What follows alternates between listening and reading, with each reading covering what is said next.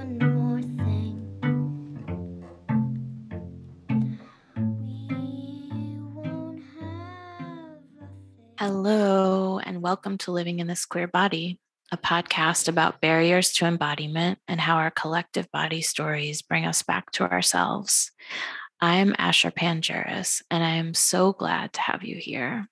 My guest this month is Deshawn Harrison, and I can't wait to introduce you to them. First, though, I want to encourage you all to sign up for my email newsletter if you haven't already. It's especially important right now, as that will be probably the main way that you can learn about what I'm up to and how you can engage with my work.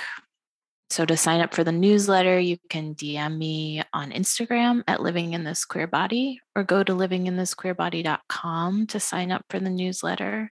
The newsletter is also the best way to get on the wait list for many things, but most importantly, my 12-week Always Coming Home group and the 2022 iteration of the 3-month-long Embodied Testimony Intensive, both of which are really beloved projects that I'm looking forward to re-engaging with. So the big announcement is I will be taking a break from work, a break from the podcast, although we have one more really rad episode that will be released in October. I'm not sure where I'll be with Instagram, so we'll see. All the more reason to get yourself connected via my newsletter. So when this episode releases, I will be recovering from a pretty major surgery related to ongoing autoimmune chronic illness stuff.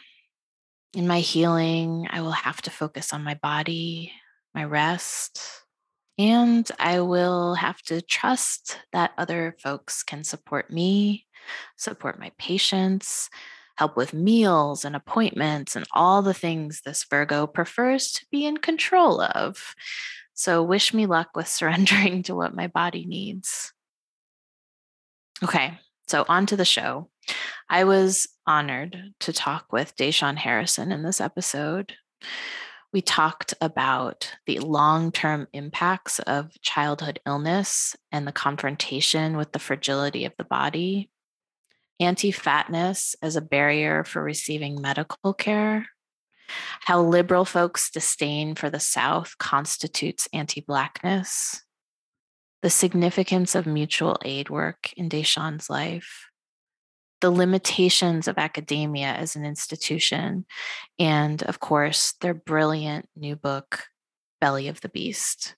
Deshawn Harrison is a Black trans writer and community organizer in Atlanta, Georgia.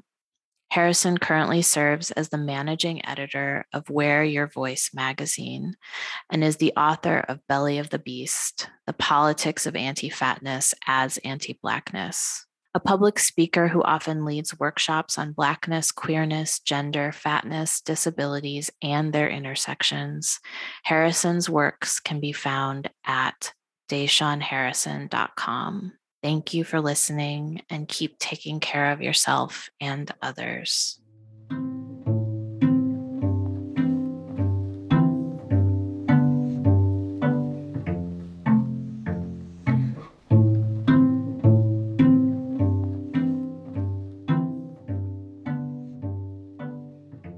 Deshawn, welcome to Living in This Queer Body, and thank you for taking the time to be here. I think I was just telling you beforehand that I had already pre-ordered your book when I thought about interviewing you. I'm so excited to read it and excited to have this conversation with you.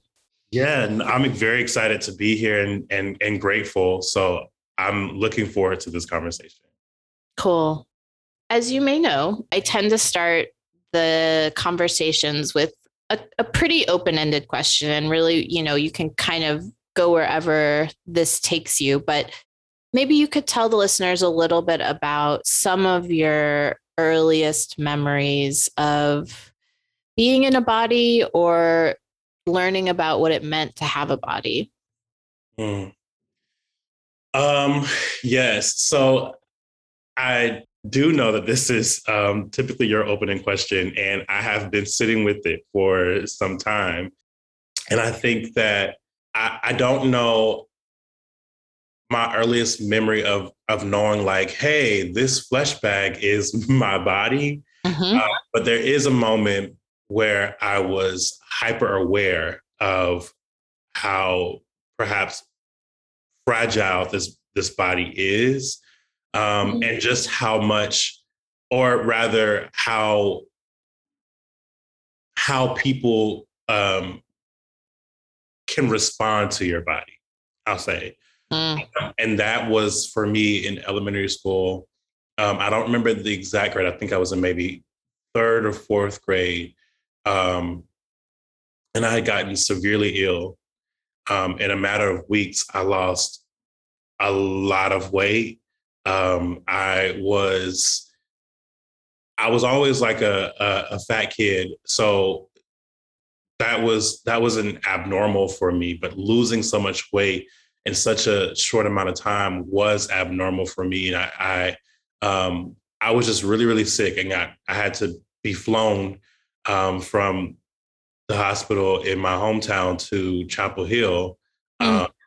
because I was just that ill. But in the time leading up to that, so much about how people responded to my body was like a celebration. Mm. Mm-hmm. And there was not room for the possibility that I was ill, even though I am at this point like this child. I was what, like 6, 7 years old, Wow. and I remember just feeling like so awful in my body because I was so sick, and yet like the only person who was, or I guess the only people really who were really really concerned were like my mom and my nana.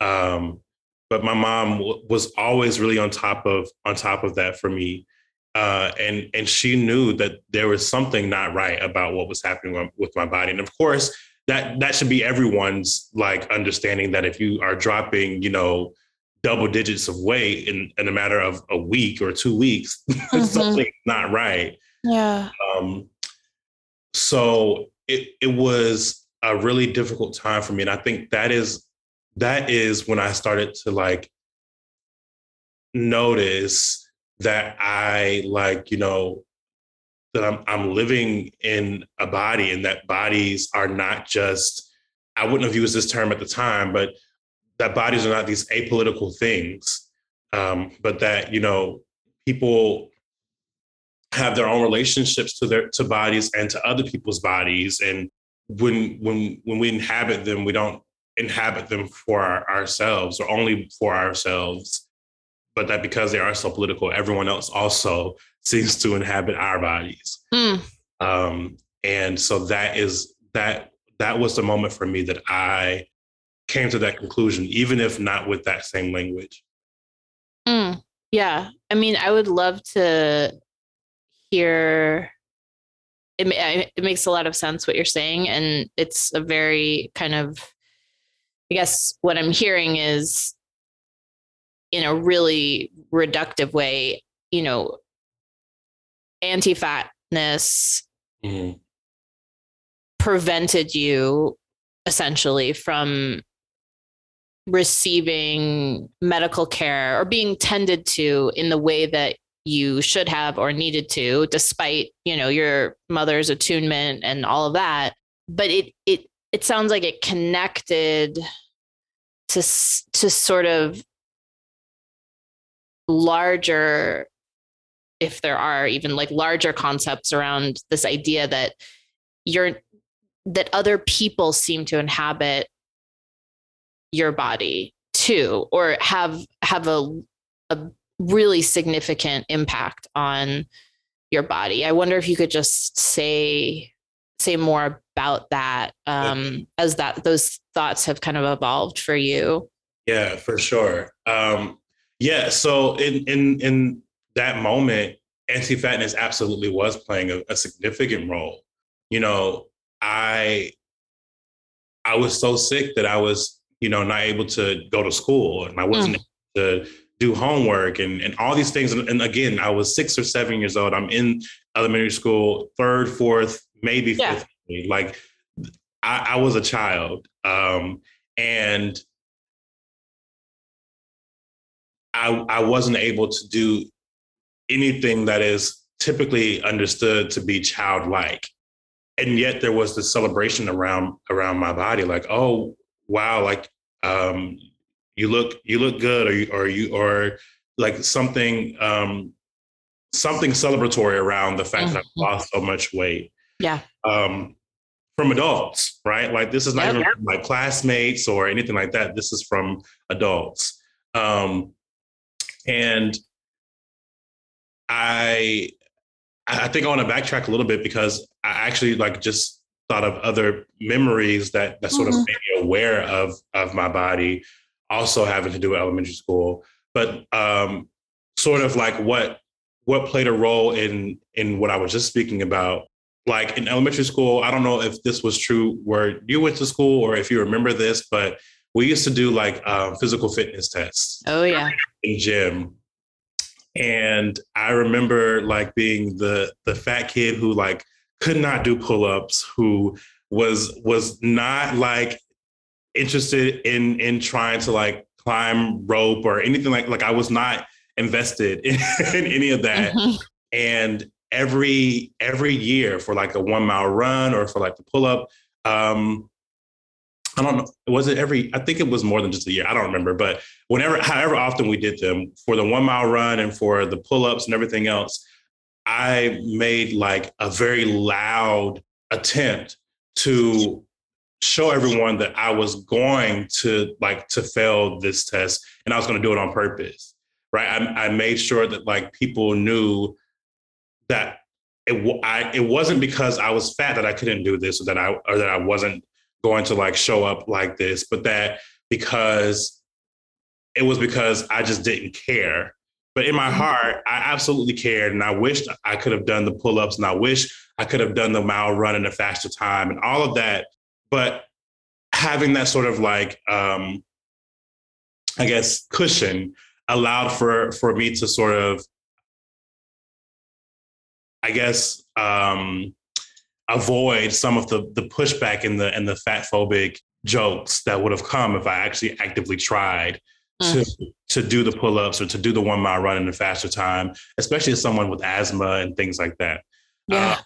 But I mentioned that because that also, of course, completely changed as I got sick. And so there was no way that I was doing any of those things because my body quite literally could not handle it. And so as I got older, the illness that I had wasn't something that just went away. I had to have procedures done 3 or 4 different times in my life. I was flown to Duke Hospital and Chapel Hill Hospital to have these procedures done because it was just that significant.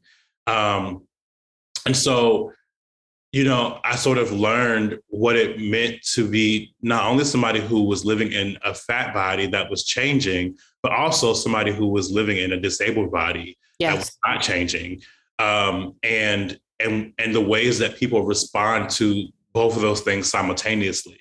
And so it was like this complete intersection of ableist and anti-fat sort of like regards for my body, and something that I didn't have language to name or didn't have an understanding of fully for myself, that of course only forced me to internalize the things that I was hearing and the ways that other people felt about my body, even though I'm in the process of trying to heal. Right. And that has been true for most of my life. I have lived in life as disabled since I was a child. In different ways, with different disabilities, with different chronic illnesses. And I have had to learn over time what it means to not internalize other people's feelings, because everyone has a thought and a feeling about your body. And everyone has an understanding of what your body is supposed to look like and how it's supposed to move and how it's supposed to react. And if you don't adhere to that, or if your body doesn't adhere to that, then of course there's something abnormal or wrong about your body and the way that it functions or does not function. And so that has like been true for my entire life, but in that moment, um, is the first moment I can recall like that being something that stuck with me. Obviously, it's still a memory that I think through. Sure. So yes, I hope that answers the question. But Yeah. yeah. I mean, it really, it just, it sets the scene, I think, as you said, for, you know, kind of what you've continued to experience. It sounds like for your whole life. I mean, to be introduced to severe and chronic illness at an early age in and of itself is kind of an introduction to assumption, like, you know, ableist assumptions and intrusion of like a medical system, right? You're kind of, your body is so, as you started out this conversation, you know, like this is an encounter with your body's fragility, right? And to have that, to have your experience of fragility be also kind of muddled by all these other currents, it sounds like, that you are also feeling, you know, it's really painful. It's really painful to think about that kind of elementary school version of you, you know. I wonder what, it sounds like not a lot in some ways has changed, but maybe your lens or your ability to attempt to not internalize. I don't know how much we can actually choose. It seems pretty hard. But at least your attempts to not internalize some of these narratives, you know, has evolved over time. And I think culminated in this book that we will talk about that is out and now, and also in some of the writing you have been doing and organizing up into now. So I guess maybe we could sort of skip ahead a little bit and just, if you could talk a little bit about what it's been like, I guess, to try to not internalize some of these messages or frameworks, or have these frameworks not, you know, take over the way you experience your body. And what have you, you know, what people or writing or sort of philosophies have helped you to do that along the way? Yeah, I think this is a really great question. And I heard you sort of saying like, you know, not sure what, or really that much has changed, but that my lens has, and that's absolutely true, right? I'm only able to name my experience with this language now because of how much my relationship to my body, and also because of the knowledge I've gained around bodies, has changed. And so I want to say that for me, really, I was living with these internalized feelings around my disabilities and around my fatness up really until 2018, give or take. I started publishing my writing in 2017, and really most of that like writing was really hyper focused on the organizing work that I was doing, specifically in Atlanta, where I'm still living. And I was like, you know, I wasn't doing a lot of like work at all really on bodies or fatness or disabilities and ableism, because I wasn't aware that this was anything to actually write about, nor was I aware that this was like an actual marginalized experience. And then in 2018, I discovered Fat Studies. I discovered online first, you know, folks like Hunter Shackelford and Caleb Luna and Aubrey Gordon, who was then known as just Your Fat Friend, and Kevin Bay and Tommy and Boots, and a few other like online personas, and people who have like done amazing work in the fat studies field that folks may not even like know of or be aware of really. And once I discovered their work, and then discovered actual like articles and books that I could read that would help me with what I was experiencing, I learned that, this experience wasn't mine alone, nor was it something that happened in a vacuum. Right.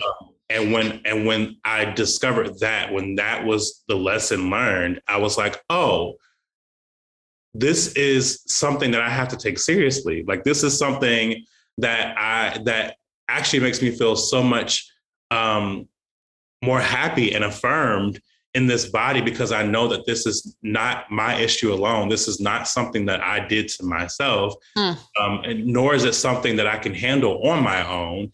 And so if all these people are writing about their experiences, or writing about like the cultural phenomenon that is anti-fatness, or writing like this theory, whether it be autoethnography or not, it's so important. And so it was in that moment when I discovered all of this, especially because at the time I was navigating homelessness. I was forced into survival sex work. I couldn't find resources. I couldn't find employment. I could not find housing.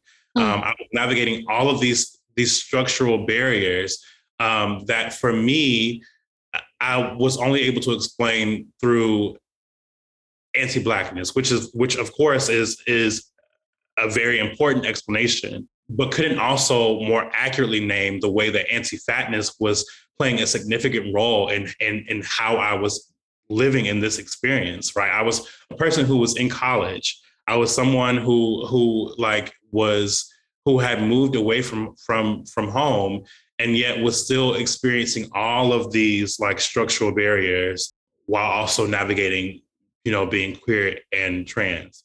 And so when I discovered fat studies, it was so important for me, and it shifted my worldview entirely. Mm-hmm. But then it also sort of made clear for me that while I was able to get understanding of my experience through this sort of academic discipline, so much about it still was not about me. So much about what I discovered in fat studies, and what is still true really is that it's about fat cis women, white women, and I don't have that experience. And so outside of, like just a few folks that have written on like a Black experience, and really most of those aside from Kiese Layman are about a Black woman's experience, there was nothing in fat studies that named my experience. And I'd also discovered Black studies, which has also been very affirming for me. But even in that discipline as well, it's not really, there's no real focus on fat folks, or on a conversation around, like gendered experience outside of a few folks like, Spillers and Zakia Mon-Jackson and a couple other folks. And so it was very, very, very important for me to write this book, because there were all of these disciplines that were doing, significant work that helped me to like name my experience and name who I am, but that weren't blended, that were all very simple. And I was living in this very blended experience. Right. And I was like, there has to be something that allows me to like not feel like I'm moving through disciplines, because my body, my identities cannot move through disciplines. My body exists as one. Right. And I need something to also exist as one. So that's what led to me writing this. But that also is what shifted my lens. What changed for me was being able to find these works that gave me the language I needed to be able to name my experience. Mm-hmm. Mm-hmm. Yeah, I mean, I feel like you summarized it really well. I guess there's still a part of me that's thinking about, this younger version of you being, at such an early age, kind of being medicalized. And my association, one association I have with that is the idea of, encountering a bunch of specialists who only deal with one part of the body, like one organ system or one, right? And so, often I think that it feels a little bit like that, like you were getting affirmed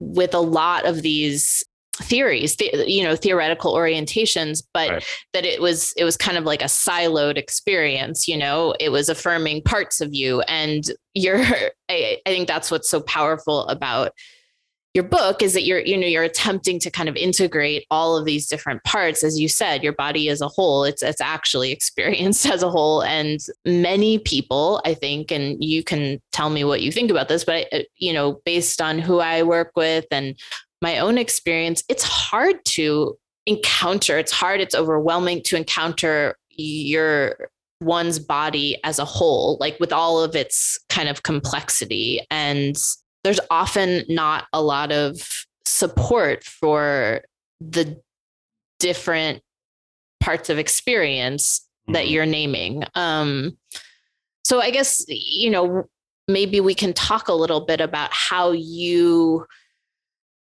the process of writing Belly of the Beast and what kind of came together for you, I guess, or what you were pulling together. Yeah.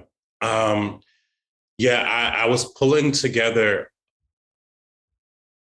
really like all of these disciplines through women, gender and sexuality studies, Black studies, and fat studies. And then, of course, like sort of subgroups like trans studies and queer studies. All of those things were really important to me, and also were what I was thinking through in writing this text. But I knew that there was something that I had to do to really bridge this gap, I think. Mm-hmm. And so in the writing process, it's funny to think about now, where like I would sit on my couch in the living room and just have a bunch of different books open to like different pages that I was like trying to read and cite, from folks like Sabrina Strings, and then folks like Hortense Spillers, and then folks like George Jackson and Michel Foucault. And then there's books from like Judith Butler. All these people are just like sitting on my table as I'm like writing this book. And it was so important for me to be able to do that, because what I realized early on, when like even before writing this book, as I first discovered these scholars, is that so many of them are thinking through the same thing. And they're thinking through the same thing without necessarily naming what the other person is thinking through, or rather like naming the specific identity that you're thinking. And I'm like, oh, this all makes so much sense when you are thinking. I mean, it makes sense individually, but it makes so much more sense when you are like really thinking through these things together, when you are working through the ways that anti-fatness directly impacts trans folks and the surgeries that they can or cannot have. Yes. But then also when you think about the way that is hyper, like, that's more true when you are a Black trans person who then doesn't even have access to insurance to be able to get a consultation, right? And I was like, all these things are happening together. Or when you are a Black fat person being murdered by police, right? Like that's a significant point and something that's very like important to think through, but you don't think through it as, it's often thought of only as like a Black person being murdered by police, and not as a Black fat person being murdered by police, or this Black fat person experiencing anti-fat, anti-Black violence. And so it was so important for me to be able to talk about all of these things as one big experience, because they are. And so it was exciting for me to write one of the chapters in the book, which is on the war on drugs and the war on obesity, because it is a chapter where I am connecting the overlap of these two wars, quote unquote. They really are genocides, and it was important to me to do that because this is connecting these identities and helping us see that they are oftentimes engaged as one. And so, you know, being able to lean on the scholars that I did and connecting these disciplines in the way that I was able to was really significant to me and very important for me to do with this book, because it was missing from the disciplines, and it's a necessary thing to do. 100. I mean, 100%. I am, and I guess I am speaking when I say that. I'm also speaking as someone who has been in and out of academia, and so I wonder if, like, I can really picture also myself with the spread of books, right? And trying to integrate, you know, in my own ways, a lot of the theoretical learnings that I've encountered alongside, you know, my work as a clinician and my political orientation, all of these things. But I guess I'm curious what it felt like as a writer, as a thinker, to, you know, were you doing this outside of an institutional setting? Like, you weren't affiliated with an institution while you were writing. Right. You didn't have that support. You weren't in academia. Yep. Yeah. Everyone often thinks that I'm an academic. I don't have a degree. I did go to school for 3 years in undergrad, but I don't have a degree. I am not a part of any institution. And in the writing of this book, I was literally at home working my 2 jobs, trying to stay afloat in the midst of COVID and also organizing. So that was the conditions I wrote this book under. I did not have any help of any institution. And the publishing house that I'm with, they have been so great. And they're also independent. So, you know, I also am not publishing through like some major publication or an academic publication. It was me and you know, well, it was me writing this and with the help of the publishing house, who like helped give me like, you know, like time frames and schedules and things like that. But I was not part of any academic institutions that really helped me write this text. Yeah. I mean, I think it's just important to clarify that, both for the sake of, you know, saying, wow, this is possible to do it. And also to talk about how challenging those conditions are for writers, you know, and for folks outside of institutional contexts. It almost seems, and I don't know what you think of this, but it almost seems like, you know, kind of like, of course, this book happened and was constructed outside of an institutional context. I don't know what you think about that, but that feels like something maybe significant, which is not to say, you know, it's not to say there is no institutional space for you or for your thinking. I mean, it's extraordinarily relevant, I think, but maybe the fact that it had to be kind of generated, or that it ended up being generated outside of an institution, says a lot about, you know, kind of going back to these like structural barriers that you were talking about before. No, I think you're absolutely right. I think that you are absolutely correct. Academics had a lot of time to produce this work, and they didn't. And the closest we get to that from academics, and I'm forever grateful for them, is Sabrina Strings and Kiese Lehman. And both of them, you know, they both co-signed my book, and I'm just so grateful for that. Kiese wrote a foreword and a blurb, and Sabrina wrote a blurb for the book. And I think that in terms of like the Academy, they are the closest we get to this text being written. But like I mentioned, neither of them are writing about transness or queerness in their text. And so the Academy had a significant amount of time to produce this, and it didn't. Mm-hmm. And so yeah, I think that you are absolutely correct that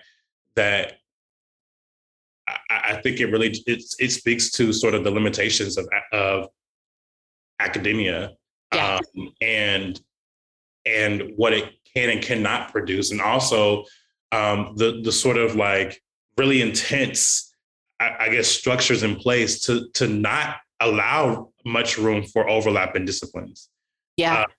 Which I think is so weird, but yeah, it's like you choose one discipline and that has to be it, and there's no overlap. But that's not how the world works. We know that so many people live in the overlap.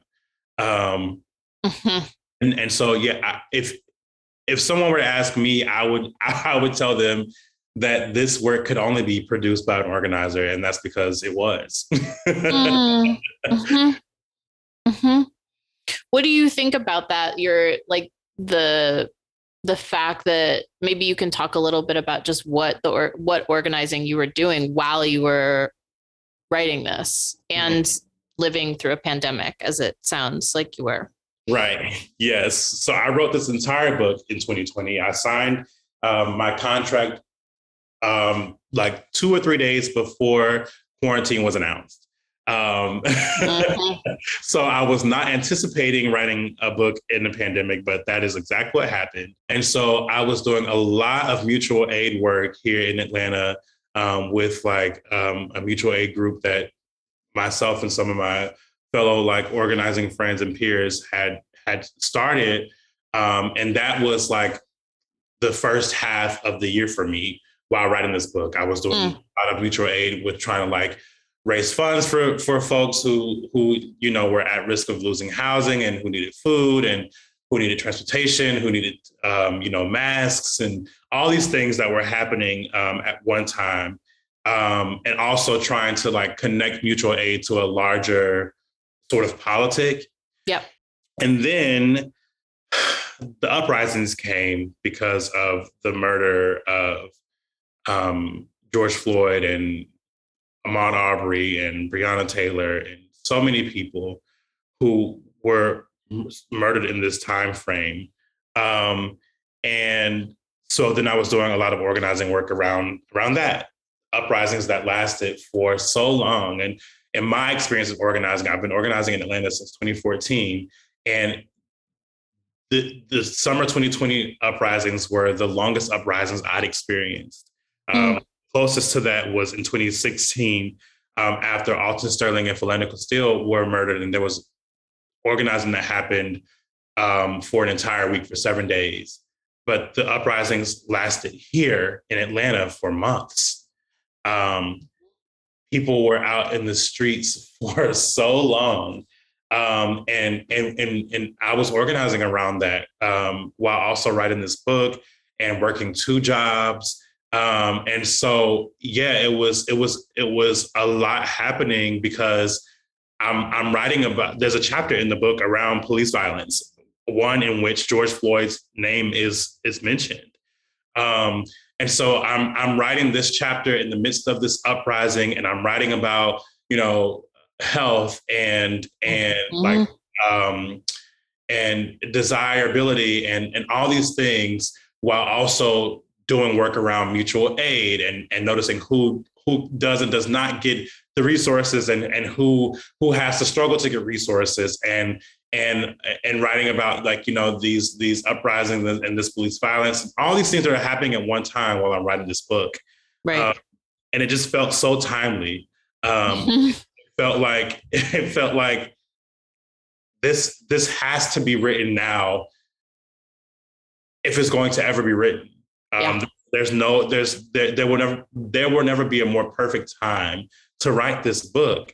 As hard as it was, I was telling someone the other day that I took like a month and a half, 2 months off from writing this book. I didn't write anything because I got so overwhelmed, and I was like, it stressed me out because I pushed that pushed my my due date back by 2 months.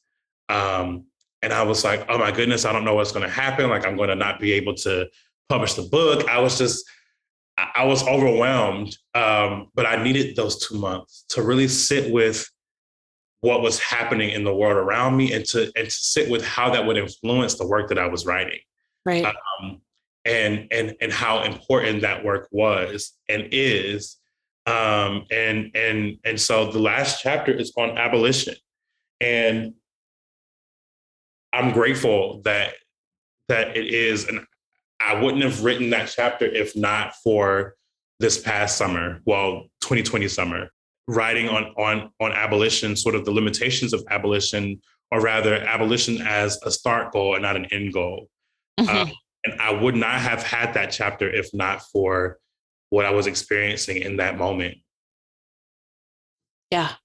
Yeah. I mean, it's almost like you identified so many of the horrible, but also very real, discourses that would be happening during the pandemic in just pulling together a proposal for this book, and then I'm just thinking about how stimulating it must have been to be trying to kind of be in your writerly space, and also just, the unbelievable amounts of kind of anti-fat discourses connecting COVID susceptibility, like just it goes on and on and on, that you were sort of, you're writing into all of these topics.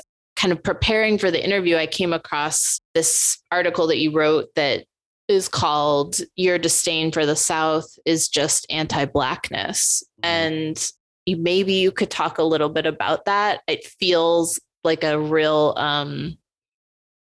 to me at least, it feels kind of like a preview of not only your really beautiful writing style, but also the kind of the way that you're able to integrate and call out so many intersecting kind of forces. Yeah. Thank you for that. Yeah. Thank you so much for that. And yes, I that article was written because I was feeling so frustrated with the way that things were going with, like there was so much happening with the election and with like the sort of like storms that were happening that were related to climate change, and so much that was happening at the time. And I was just so frustrated with the way that people were just so ready to discard of the South. And the South has the highest like Black population in the nation. And so to me, it just does not feel disconnected. Yeah. It was so easy for particularly white liberals to name like, oh, well, this is why we hate the South, but also other liberals too. This is why we hate the South, and the South is useless, and this, that, and the third. But so much about organizing, so much about freedom fighting, so much about developing a revolutionary politic in general comes from people who came from the South, right? Like it comes from this relationship that the South has, particularly the Black South has to slavery, right? Like the interconnectedness of that is not lost on me. And neither is people's disdain for or embarrassment of slavery, right? So because people feel so embarrassed by slavery, They're disinterested in having sort of any connections to slavery, and therefore are disinterested in the South. But the South produces so much, from culture to politics to organizing efforts. Like, the South produces so much about the way that the U.S. and other places are able to move. And so it was very frustrating for me to be living in that moment where, you know, the South was being blamed for for elections going awry, even though we live in America, and America is going to be America, and whiteness is going to be whiteness. Mm-hmm. And no one wanted to sit with that. Instead, it was the South's fault. But Black folks showed out in overwhelming numbers for these past elections. And so if folks were not willing to acknowledge the fact that what they really wanted to name was that Black people didn't save them, until Black people saved them, right? It was like, Black people didn't save us, so now we hate the South. But then when Black folks showed out in droves and won these elections for themselves, not for other people, but because that did save them, then it was, oh, we're thankful for the Black people who saved us, and this type of thing, right? This rhetoric. And it irked me, because I think it continues to dichotomize anti-Blackness, where there's this idea that, you know, the South is the only racist place and the North is not. But when you look at, like, the county makeup of how voting is happening in the North, more of them are Republican than a lot of the South is. Uh-huh. And so it was like, you know, it was just overwhelming at the time to be watching the way that climate change was destroying the South, and how so many states in the South are going to be impacted first, and perhaps, like, more harshly by climate change than the rest of the U.S. To witness that, and then to witness the way that politicians were so eager to prioritize money and profit over people, and then to be navigating, you know, these uprisings where the South is doing so much, or Southern organizers rather, are doing so much heavy lifting and so much cross-state solidarity attempts and whatnot. It was overwhelming. And it was like, I feel a need to remind people that the South is not just comprised of the Confederate flag waving redneck white people that it's often associated with, but that the largest Black population exists in the South. Mm-hmm. In the US. And it's important to acknowledge that and be mindful of that, because talking about getting rid of the South means talking about getting rid of the majority of the Black people in this country, who are also producing so much to try to, you know, work towards our collective liberation. Right. And if we can't be honest about that and acknowledge that, then there's no way to remove it from anti-Blackness. Yeah. Yeah. I mean, I think this goes without saying, but I guess in the spirit of sort of the focus of this podcast, you know, I think it's important also to just acknowledge that the, like, queer, trans community narratives, discourses are deeply complicit in this kind of rhetoric around the South. And what you are, you know, proposing is basically, you know, very minorly concealed anti-Blackness. I wonder if that's something that you experience, or if you are partly just connected to community, like regional community where you are, and are not as, I don't know, bothered, I guess, by how kind of queer discourse tends to be very anti or judgmental of Southern discourse. Yes. Yeah. So I am surrounded by Black, queer, and trans folks, and most of them are from the South. Mm-hmm. So I don't have to necessarily live through or navigate the rhetoric that a lot of I guess like mainstream queer discourse is like around the South. Yeah. Because I just refuse to have to. And, Yeah. and I guess I really just don't have to, because I mean, I live in Atlanta, and Atlanta is home to so many Black, queer, and trans folks. And so, yeah, like 99.99% of my friends are Black, queer, and trans. Mm-hmm. And so I guess, no, that's not something that I experienced like firsthand. Although, because I know how anti-Blackness functions, I would never say that it's something that I don't ever experience. I think Sure. that it shows up, I'm sure, in the way that in the way that a lot of people think, in the way that like a lot of perhaps like the limited resources that we are provided. I'm sure it shows up in the way that it's dispersed and things like that. But yeah, I don't have to like directly interact with like a queer discourse that is anti-South. Yeah.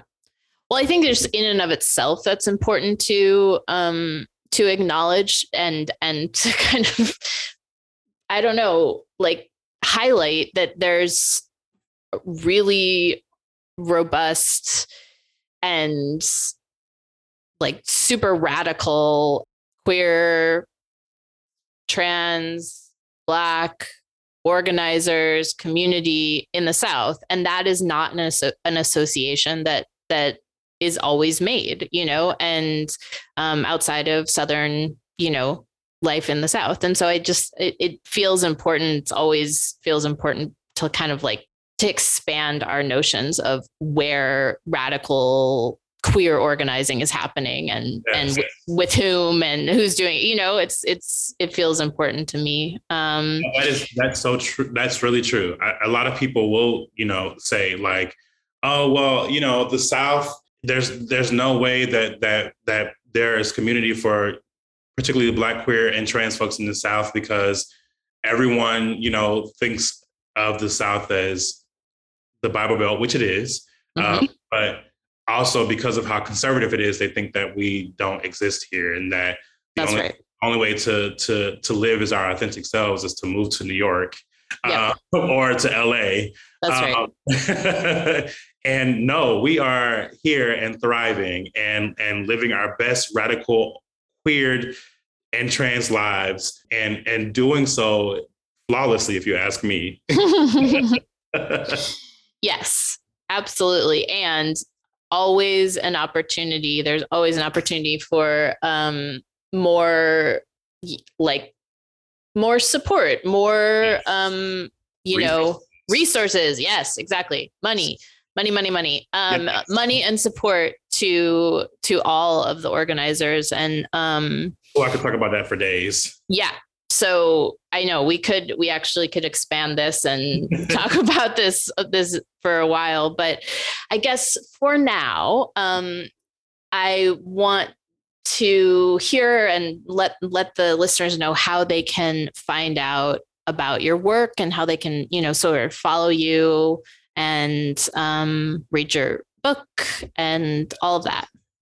Yes. So you can find me on Twitter and Instagram, both at Dashaun LH. So DASHAUNLH. And you can find my portfolio and my like written articles all on my website at DashaunHarrison.com. And you can buy my book anywhere that books are sold, online and in stores. How does it feel to say that? So weird. It's so cool. It is so cool. I'm never, I don't think I'm going to ever get used to it. It's so, it's like, it's a dream and also a responsibility. Mm-hmm. Mm-hmm. And it's just very interesting. Yeah. I'm grateful. Yeah. I'm so looking forward to reading it, and also possibly maybe we could, host a online reading or something like that, because I would just love to kind of draw as much attention as we can to your work, because I'm so glad that you're doing it, and also so intrigued and want to learn more. So thank you so much, Deshawn, for joining me and us today. And we will hopefully get to hear more from you soon. Yes. Thank you so much for having me.